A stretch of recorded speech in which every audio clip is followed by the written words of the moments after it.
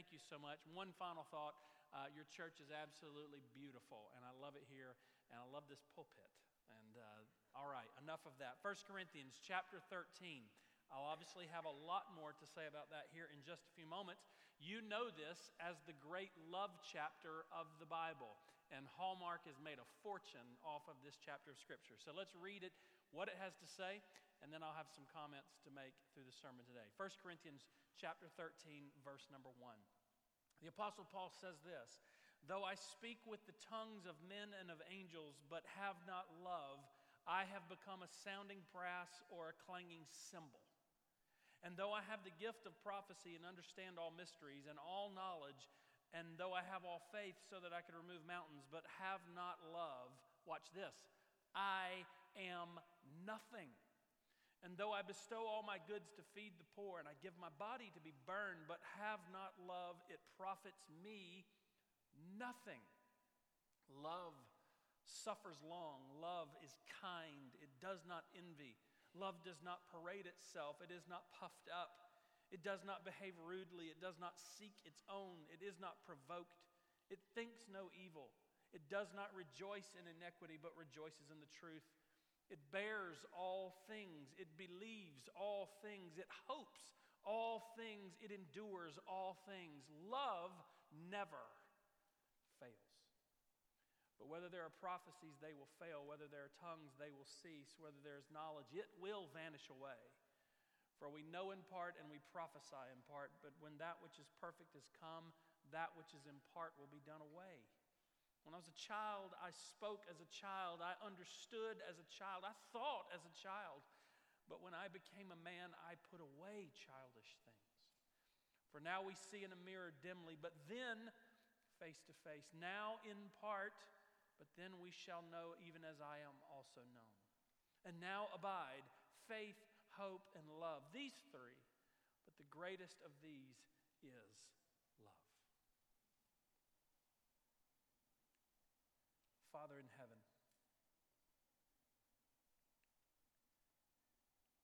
as your people, we pause before you this day to acknowledge you as our King, our Creator, our Redeemer.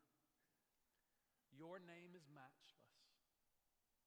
Your glory surpasses all. Your kindness and your mercy to us, they've overwhelmed us. And by them, Father, we have been made your sons and your daughters. You've made us your servants. And Lord, I pray this day that you'd help us as your people to listen and to hear and to heed your word. That God, you'd conform us to the image of your beautiful Son, Jesus Christ.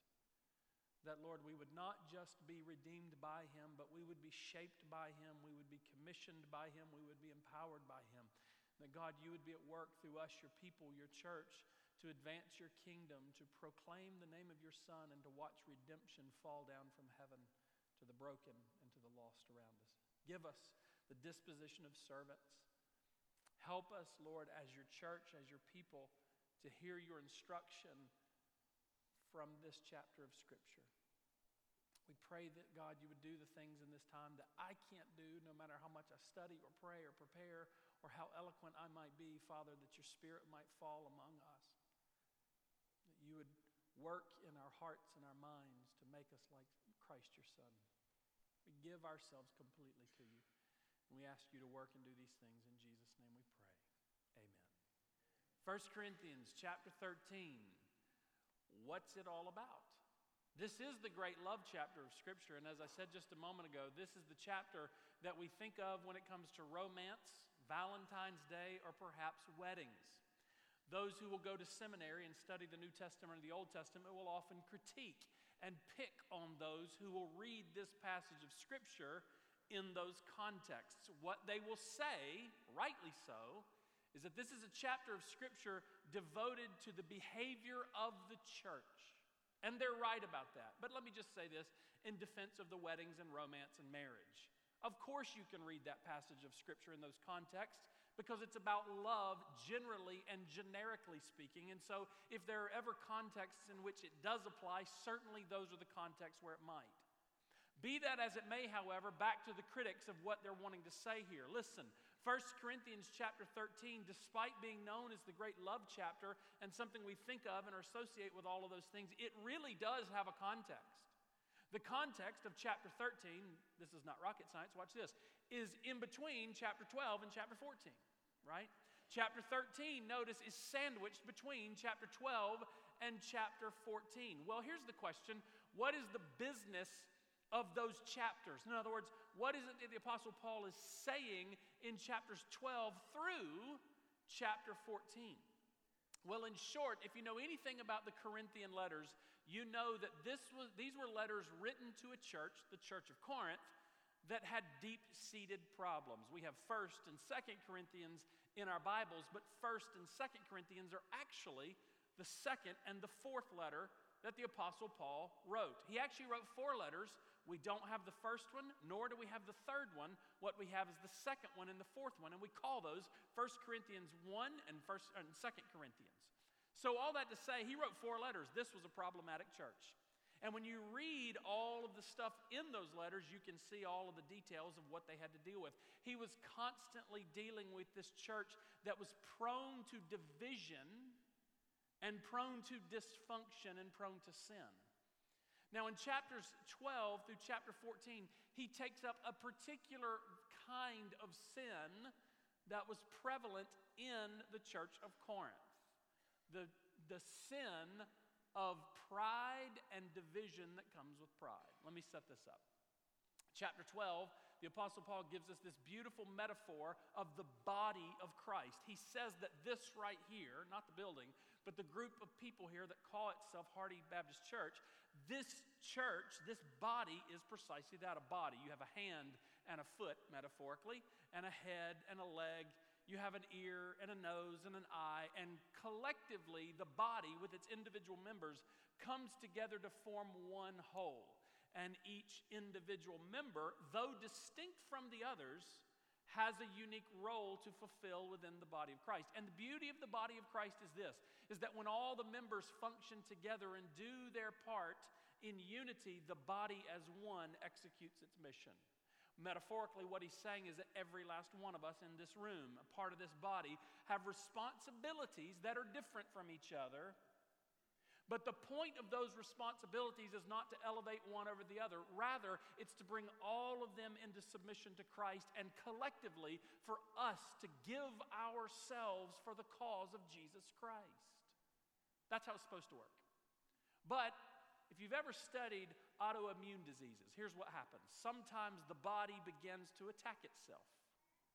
The immune system begins to attack, for example, the nervous system, or your skin, or your hair, or something. And when the body is dysfunctional, the individual parts of the body will begin attacking other parts of the body. Disease, sickness, dysfunction, and sometimes, yes, even death comes to the body when the individual members attack itself. 1 Corinthians chapter 12, that's precisely what was happening in Corinth. There were different gifts in the body, and some people with the different gifts thought of themselves more highly or more significant than other members in the body. Specifically, there were 2 groups of people in Corinth, evidently, that thought of themselves as better than the rest. Those who spoke in tongues and those who had the gift of prophecy. Yes, they knew that some had the gift of faith and some had the gift of understanding and all those things. But specifically in their mind, it was those who could speak in tongues and it was those who had the gift of prophecy that sort of thought that they were the creme de la creme, the best of the best and the most important of all in the body of Christ. And the Apostle Paul, listen to me, in chapter 12 through chapter 14, rebukes such dispositions and such arrogance. Here's the irony. This is the great love chapter. Hallmark's made a fortune off of it, right? It's actually a rebuke. For all practical purposes, chapter 13, the love chapter, is a rebuke. Now, just to understand, I'm not here to rebuke you today. That's not my point at all. Everything I hear and know about this church is it's wonderful and it's glorious. And look, here's a unique situation. Here's a group of members that start with about 150 people that get a new pastor that comes in 4 years ago, and by his account have been completely on board with doing whatever you need to do to reach this community. Praise God for that. That's wonderful. So this is not me coming to you today to rebuke you, but it is for me to come to you today and hold up the primacy of love within this body. He's rebuking them in chapter 12. He's rebuking them in chapter 14. And right smack dab in the middle of it, chapter 13, he holds up for them the way it's supposed to look, the way it's supposed to function. What is it that should sort of define the relationships and the functions of this body? One simple word: love. If you as a congregation will love Christ first and each other second above everything else, look, you're going to face problems, you'll hit bumps in the road along the way, but I promise you, you do those two things, everything's going to be just fine. So 1 Corinthians chapter 13, let's walk through it. First thing I want you to see in 1 Corinthians 13, verse number 1 through verse number 3, I could say it a lot of different ways, but let me just say it this way. The Apostle Paul gives us the mandate of love. Now, what is a mandate? A mandate is a command or a charge or an instruction. So when I say he gives us the mandate of love, what I'm saying to you is Paul commands us, Paul instructs us in verse number 1 through 3 to whatever else it would be true of us, whatever else it would be that we do together, that we be a people that love. Now, why so? Here's what he's going to show us in verse 1 through 3. I'll show it to you. In verse 1 through 3, what he's going to show you is this simple point. If you accomplish everything else in life, you could be a great businessman, you could make a lot of money, you could be very powerful, you could be very popular, you could be very successful in so many different ways. But if you fail to love, you fail, period. That's what he shows us in verse 1 through 3. Watch this. Though I speak with the tongues of men and of angels, time out, stop right there. What's he talking about? This is why I set it up in chapter 12. Remember what I said? You got these spiritual gifts. There's all sorts of spiritual gifts in chapter 12 that he mentions. But remember, specifically, it was those who spoke in tongues. Now, what are we talking about when we speak in tongues? Remember Acts chapter 2? The Apostle Peter stood up on that day with thousands of people there. Thousands of people there. 2,000 to 3,000 people come to faith that day, which tells us there's lots and lots more that are speaking there. They come from every nation, every tribe, and every tongue, which means they're all there in Jerusalem, and they all speak an assortment of languages. They need an interpreter. There is no interpreter that can interpret all of that. The Apostle Peter stands up and he preaches, and everyone understood in their own tongue. That means their own language. That's how it starts. By the time you get to the Corinthian letters, tongues is morphed into something else. It sounds to the ear today like babbling. It's a heavenly language, it is said. And in this form, you have to have an interpreter. Well, in 1 Corinthians, that's what we're talking about. Apostle Paul says, though I could speak with the tongues of men, that is to speak English or Italian or Japanese, and the tongue of angels. He's referencing specifically those hotshots in the church that think that they're more significant than everybody else. You who speak in tongues, I'm talking to you, he says in verse 1.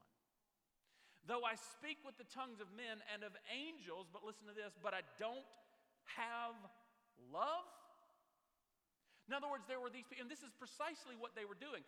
The arrogance, the audacity of any person in the body of Christ thinking that they're more important than somebody else in the body of Christ. They may have a great spiritual gift. Good for you. The Apostle Paul says you're a problem. Watch this. Though I speak with the tongues of men and of angels, but I don't have love, watch this, I have become a sounding brass or a clanging cymbal. Over there's a drum set and there's cymbals in there. Imagine that as I speak to you, some knucklehead goes in the cage and just starts clanging on the cymbal as I'm talking. It would be a loud, clanging, annoying cymbal. Someone should go over and stop him and maybe even remove him from the sanctuary as I do such things. Why? Because that person is a distraction. Does that make sense? That's what Paul's saying to us. You could have a great spiritual gift, like, for example, speaking in tongues. But if you don't have love, you're like that guy over there in the drum cage, just banging away and being a problematic distraction to the body of Christ. So the point of that, no matter what else you may accomplish, no matter what else you may do, no matter who you might be, no matter what you might have, listen, it's all a hill of beans if you don't have love. If you're arrogant, if you're obnoxious, if you're cold, if you're callous, if you're sarcastic or you're scornful, if you're anything opposite of love, I'm telling you, you're nothing. And you're worse than nothing, you're a problem. That's what Paul says in verse 1. Verse 2, here's another one. What about you who have the gift of prophecy? That was the other group of people that really thought of themselves as higher than the rest. Or you have the gift of understanding all mysteries of knowledge. The theologians among you, the great scholars among you. You're so smart. You're so intellectual. Boy, you really got your theology buttoned up. You know your stuff. Though you have this gift of prophecy, which, by the way, translates, we think of prophecy as being the ability to see the future because of the prophets of the Old Testament. And indeed, listen to me, about 5% of the time, that's precisely what they did. They looked into the future and they saw something coming. But you know what they did the other 95% of the time? You know what a prophet does? He's simply a preacher. The prophets simply took the Old Testament law and did with it exactly what I'm doing with this right now.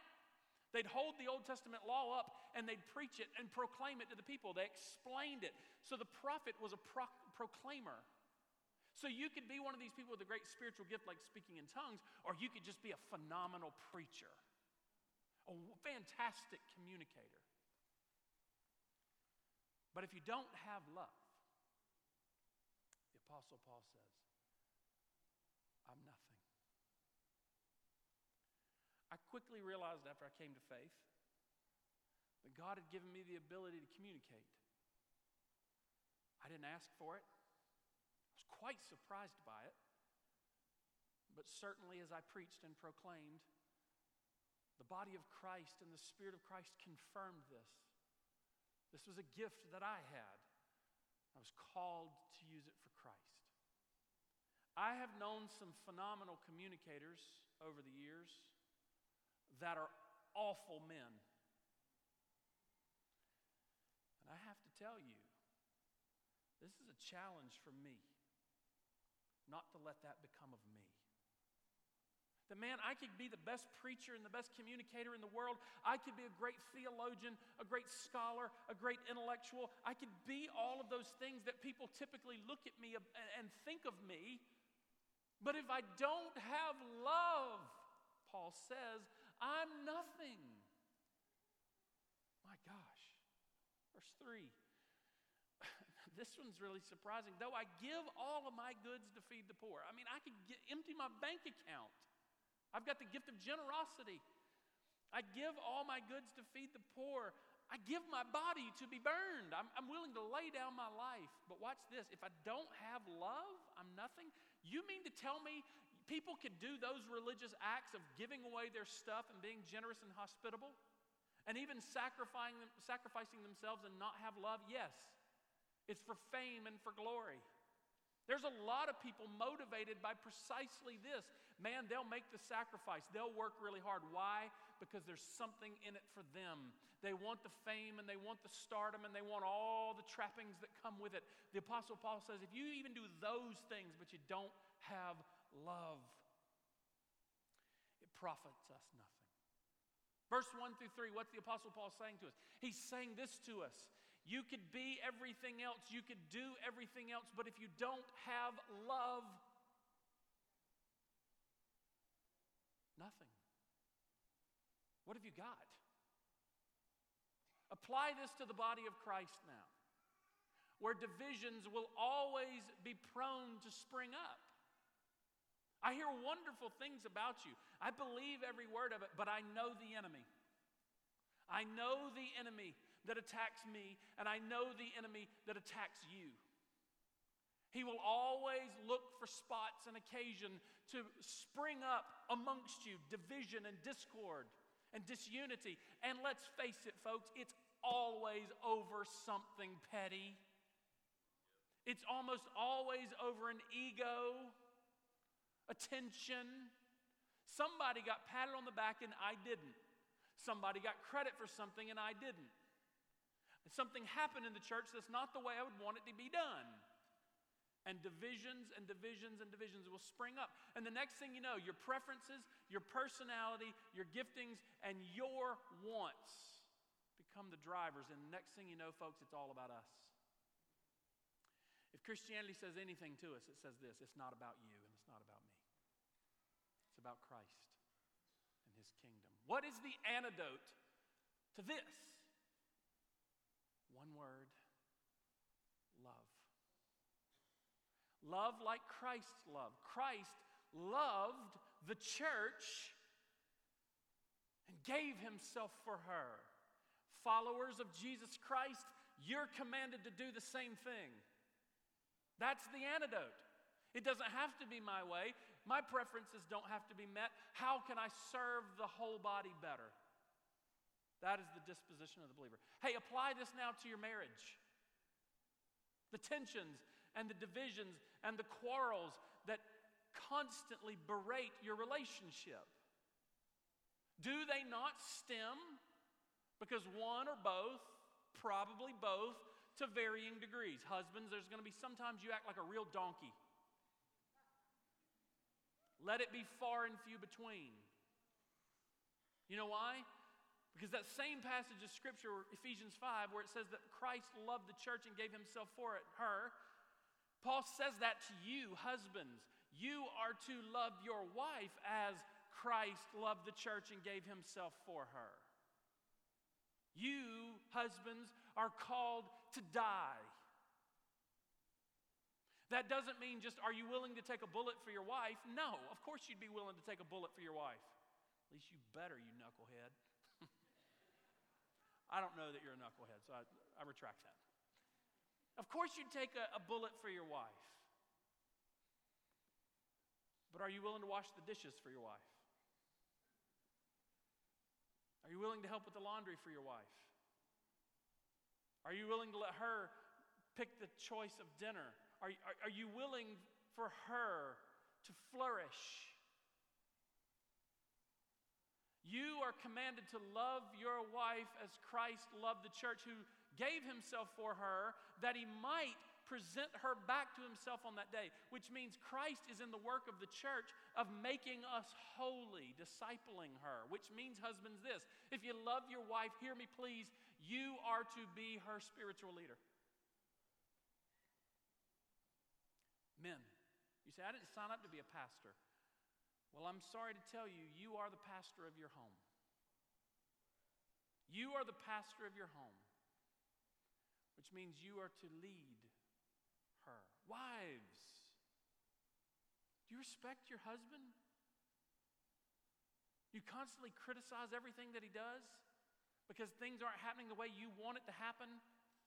He's not doing what you want him to be doing. I tell you once again, just like the church, the antidote to all of this tension and division that's destroying us and ripping us apart is one simple little word: love. It's a powerful, powerful thing, love is. Love has the ability to redeem and restore. Love has the ability to make whole and make new. Love breathes life into dead bones. Love is always the answer. The Apostle Paul, look, what he's telling us in verse 1 through 3 is that if we don't love, we fail. We could apply it to the church, we could apply it to our marriages, we could apply it to our relationship with our children. Children, we could apply it back to your relationship with your parents. We could apply it to our civil discourse in this country. We're in a bad, really bad, dark, awful spot in a moment where we can't do anything without destroying each other. Where is love? Love does not necessarily mean you agree with anything. It just means that you love. The Apostle Paul shows us in verse 1 through 3, we are to be a people. if anything is true of us, let love be true of us. Why? Because we are a people that have been loved. We are a people that have tasted that love. We are a people that have been redeemed by that love. Verse 1 through 3, the mandate of love. Number 2, verse number 4 through verse number 8, the Apostle Paul now shows us what love is by speaking about the nature of love. In other words, here's what he does in verse 4 through 8. Lest we just immediately give ourselves a pass here and say, oh, yep, you're supposed to love. Got it. Good news, Jamie. I do that very, very well. You see, we'll always give ourselves a pass like that, won't we? Well, we will give ourselves a pass, but we will define love in a certain way. We want to be the lords of that definition of love. This is what love is, and I do it. So sure, you define the terms, you can do anything you want to do. Unfortunately, we don't get to define the terms. He does. And he does. Verse number 4. Now from verse number 4 through 8, the Apostle Paul shows us what it looks like. He describes it for us. He just gives us a list. Let's just go through it for a second. And let's do so wondering about ourselves. Love suffers long. Another way of saying that, perhaps your translation does, love is patient. Love is the kind of thing that doesn't give up. Love is the kind of thing that does not say, you've done it before, I'm not going to forgive you again. The disciples were wondering with Jesus, Lord, how many times are we supposed to forgive? Is it 7 times? Thinking that was thorough enough. No, that's not it. 7 times 7? No. Jesus said 7 times 70. And even in saying that, the point he's making, it's hyperbolic. The point that he's making is to say it's limitless. Hey, let me ask you a question. Since you became a Christian, how often have you failed him? Since you became a Christian, how many times have you, like a dog returns to his vomit, gone back to your sin again and again and again and again and again and again and again? And I could stay here all day. And my question for you is this. Does Christ not still love you? Yes. Is Christ not still patient with you now? Yes. Are you a follower of Christ? Yes, followers go where he goes. They do what he does. Love suffers long.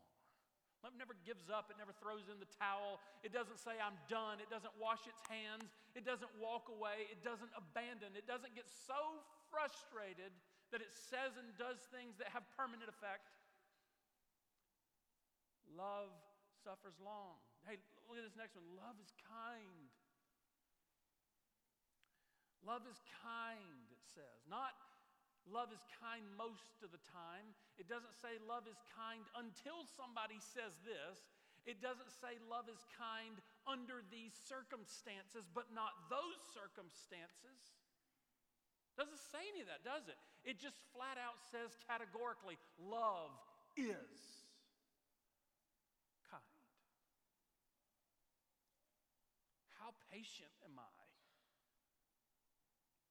How kind am I? I can be a real jerk. I can be a real jerk sometimes. And that's not Christ. Love does not envy. Now that one seems odd. What do you mean? What's wrong with wanting something that somebody else has? What's wrong with being a little jealous or a little envious of somebody else? I don't know. Let's go back to the very beginning of the Bible. Genesis chapter 2, don't eat the fruit. Genesis chapter 3, they ate the fruit. The curse comes. Genesis chapter 4, their offspring, Cain and Abel, both make an offering to God. Abel's is acceptable to God and pleasing to God, and Cain's was not. Cain grew jealous. Then what did he do? That's right, he killed him. He killed his brother. Why? Because of envy. It's a harmless little sin. It's an acceptable little sin. It's one that I dare say the vast majority of the body of Christ today will give themselves a pass with. And let envy remain, but envy destroys. This is why it's in the Ten Commandments. You shall not covet your neighbor's donkey. Is the point. How do we apply that today? None of us have donkeys, probably. No, but you got houses and cars and jobs and money and fame and children that behave a certain way or don't behave a certain way. And envy, it's human nature to want to do it. Love, here's what Paul is saying. That's not love. Love does not envy. Love does not parade itself. It's not braggadocious. It's not puffed up. It doesn't like to strut. Love doesn't like to show off. Love doesn't like to make sure everybody knows, hey, I'm somebody. It's not love. It's the opposite of love. Love does not parade itself. It is not puffed up. Look at this. This is kind of the opposite of, another way of saying the same thing with kindness. Love does not behave rudely. It doesn't say sarcastic, snarky things. It doesn't tear people down. Love does not behave rudely. Love does not, listen to this. If there is a statement in this that really captures the essence of what it is, it's this next one. Love does not seek its own. This will always be our disposition. This will always be our tendency. We will always, until we go to the grave, have to fight the tendency of putting ourselves very first. That's what's happening in the body of Christ when we're dysfunctional. That's what's happening in our marriages when we're dysfunctional. It's all about me. It's got to be me. I'm first. My concerns are what matter the most. No. Listen, the Apostle Paul says in Philippians chapter 2, we are to esteem other people's needs more important than our own. He says in verse 4. And then in verse number 5 through the rest of verse 11, he says, therefore let this mind be in you which was also in Christ Jesus, who being in the very form of God did not consider equality with God a thing to be grasped, but he humbled himself and took the form of a servant, taking the form of a man and humbling himself to death, even death on the cross. Now what's that all about? It's saying this. Paul's point there, while there are some wonderful theological truths about how Jesus Christ is there, his point is to say, see what Jesus did? He was God and yet he humbled himself, made himself nothing and a servant, and was willing to die for others. You, believers, let that same mind that was in him be your very own. Love does not seek its own. It's not provoked. How quickly we say, well, that's just the way I am. I'm Irish, or something like that. I have a quick temper. Well, you know what? That might be the way that you are. But in Christ, that is not the way you're supposed to stay. There's this thing called regeneration and renewal and sanctification that's supposed to weed that out. You're not allowed to say, well, no, that's just the way I am. I'm going to keep it. No. It's ungodly. Love does not behave rudely. It's not provoked. It thinks no evil. That is to say, it doesn't take pleasure in the fact that other people have hardships come to them that we don't like. It does not rejoice in iniquity. It rejoices in the truth. Listen to verse 7. I'll try to move quick here. It bears all things. That is to say, love is another way of saying it's patient. It's enduring.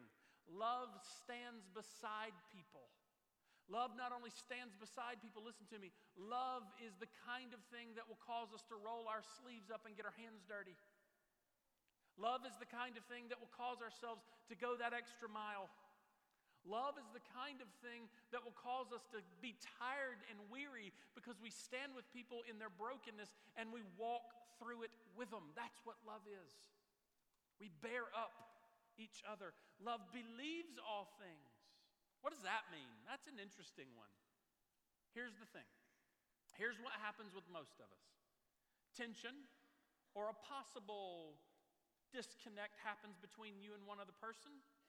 She did this. And here's what we do. We do not give people the benefit of the doubt, and we immediately think the worst of them. We interpret them in the worst possible ways, either because of our own fears or our own appetites will cause us to interpret people in very bad ways. And we don't give people the benefit of the doubt. what Paul's saying here is that's not love. Love is the kind of thing that believes all things. Look, love would be the kind of thing that would cause me to believe the best of you until I absolutely am forced that I can't believe that anymore. I give you the benefit of the doubt. I don't automatically assume that your intentions were malicious. I don't automatically assume that you were up to something. I don't automatically assume that you dissed me. I just think the best of you until I have real reason to think so. Love hopes all things. Let's say it wants the best. It endures all things. Verse 8, love never fails. Verse 1 through 3, here's what Paul is saying to us. There's a mandate for me to live that way right there. As a follower of Jesus Christ, as a child who's been redeemed by his love, I'm called to let that right there, verse 4 through 8, find a fleshing out in me. Verse number 8 through verse number 13. Last thing I want you to see here very quickly. The Apostle Paul speaks of the greatness of love, which he's already really hit on in verse 1 through 3, but he does it again in a different way in verse number 8 through 13. There's this play on where we are now, immature, partial perspective. We don't really understand everything about God this side of heaven. We're not certainly not complete and mature, but then we will be with Christ one day, and we will be made known, and we will see, and we will be fully and completely matured. What Paul is saying to us in verse number 8 through 13 is on that day when Christ comes back, on that day when we are known that way and know that way, we will see what's really, really valuable and what's really, really not. Illustration. On the Titanic, the story is told that there were obviously millionaires and billionaires that boarded the boats. When at the beginning of the trip, those big diamonds in the earrings and the necklaces and the bracelets were worth a fortune to everybody on that boat. If you'd asked anybody on that boat, those diamonds, those rocks, would have been things that you'd throw yourself overboard for. They would have been things that you would have given everything you had to have those diamonds. By contrast, a few little oranges or a few little apples are inconsequential. You'd gladly knock the apples off the shelf. Those apples mean not much to you, but those diamonds mean everything. But then they hit an iceberg. The ship begins to sink, and there's a moment of terror and panic on the ship when everybody realizes that it's going down. They're out in the middle of the Atlantic with nowhere to go, and for all they know, nobody around them. They're going to freeze to death or starve to death. In that moment, those diamonds are worth nothing to anybody on that ship. And those oranges and those apples, which were once inconsequential, become extremely valuable. There are certain days, there are certain moments in life that really clarify things, don't they? That really make clear to us what's actually important and what's actually not that important, aren't there? There are moments like that. What Paul is saying in 1 Corinthians chapter 8 through verse number 13 is a day is coming when we will see what's really genuinely important.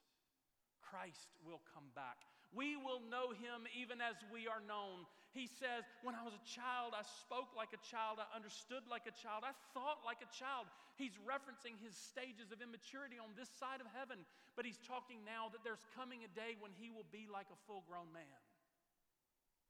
A day of maturity when he will put away childish things. For now we see in a mirror dimly, he says, verse 12. But then we will see face to face. Now I know in part, but then I shall know just as I also am known. Verse 13. And when that day comes, here's what we're going to say. Of everything we've said and everything we've done, now abide faith, hope, and love. In other words, when it's all said and done and the dust settles on my grave, when your heart stops beating that last time on that day, you know what's really going to matter? It's not going to be how much money you've had. It's not going to be how successful you are. It's not going to be your position, your station, your titles in life that you've held. What will matter is that you had faith in the Lord Jesus Christ. That you had the hope of his kingdom that is coming, and that you've lived your life for that hope. You have loved him and your your fellow man. Now abide faith, hope, and love. When all is clarified and we can see reality for what it really is, now abide faith, hope, and love. These three. And now watch what he says. The greatest of these is love. Church, marriages, friends, we can come up with all sorts of ways to destroy ourselves, can't we? That's precisely what Paul was dealing with in 1 Corinthians chapter 12 through 14. A church as dysfunctional as it could possibly be, constantly looking to destroy itself. The antidote is love. I don't know what you're facing. I don't know where you're at. On a church level, on your family's level, you personally. I don't know what challenges you face, what bumps in the road you have hit. But what I do know is that the love of Jesus Christ is the answer. As men and women who have received that love, we are now to let that love be deeply and fully infused within us so that it may now emanate back out from us.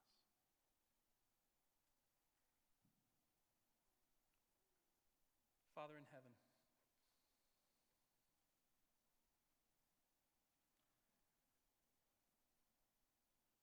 forgive us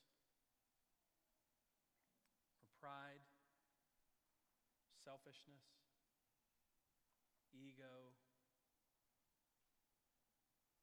hubris. Forgive us, Father, even as your children who know better. Forgive us, Lord, of loving ourselves above everything else. God, would you bring a real, genuine sense and season of repentance to our hearts? Would you conform us to the image of your Son?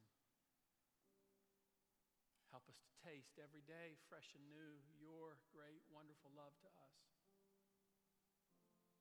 Let us bathe in it. Let us drink from it. Let us be nurtured and shaped by it.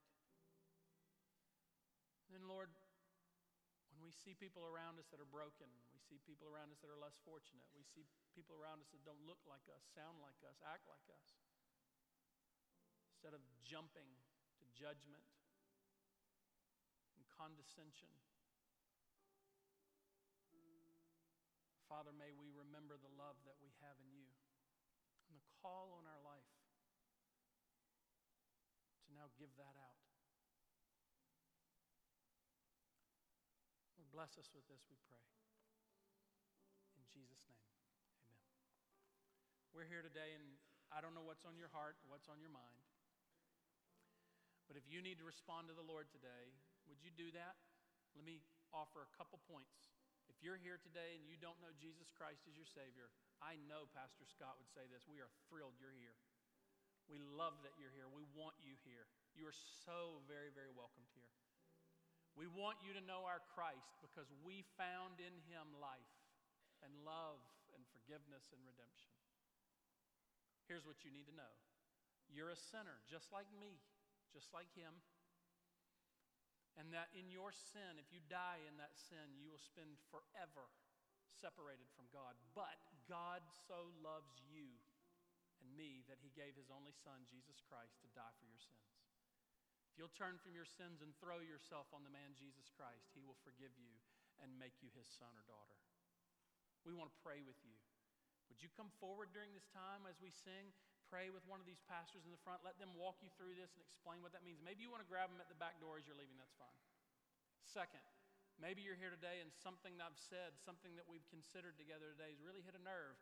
You just need to pray. You need to repent. You need to check yourself or renew yourself. Would you come forward and pray? I don't know what you need to do today, but as we stand together to sing, would you respond as the Lord leads?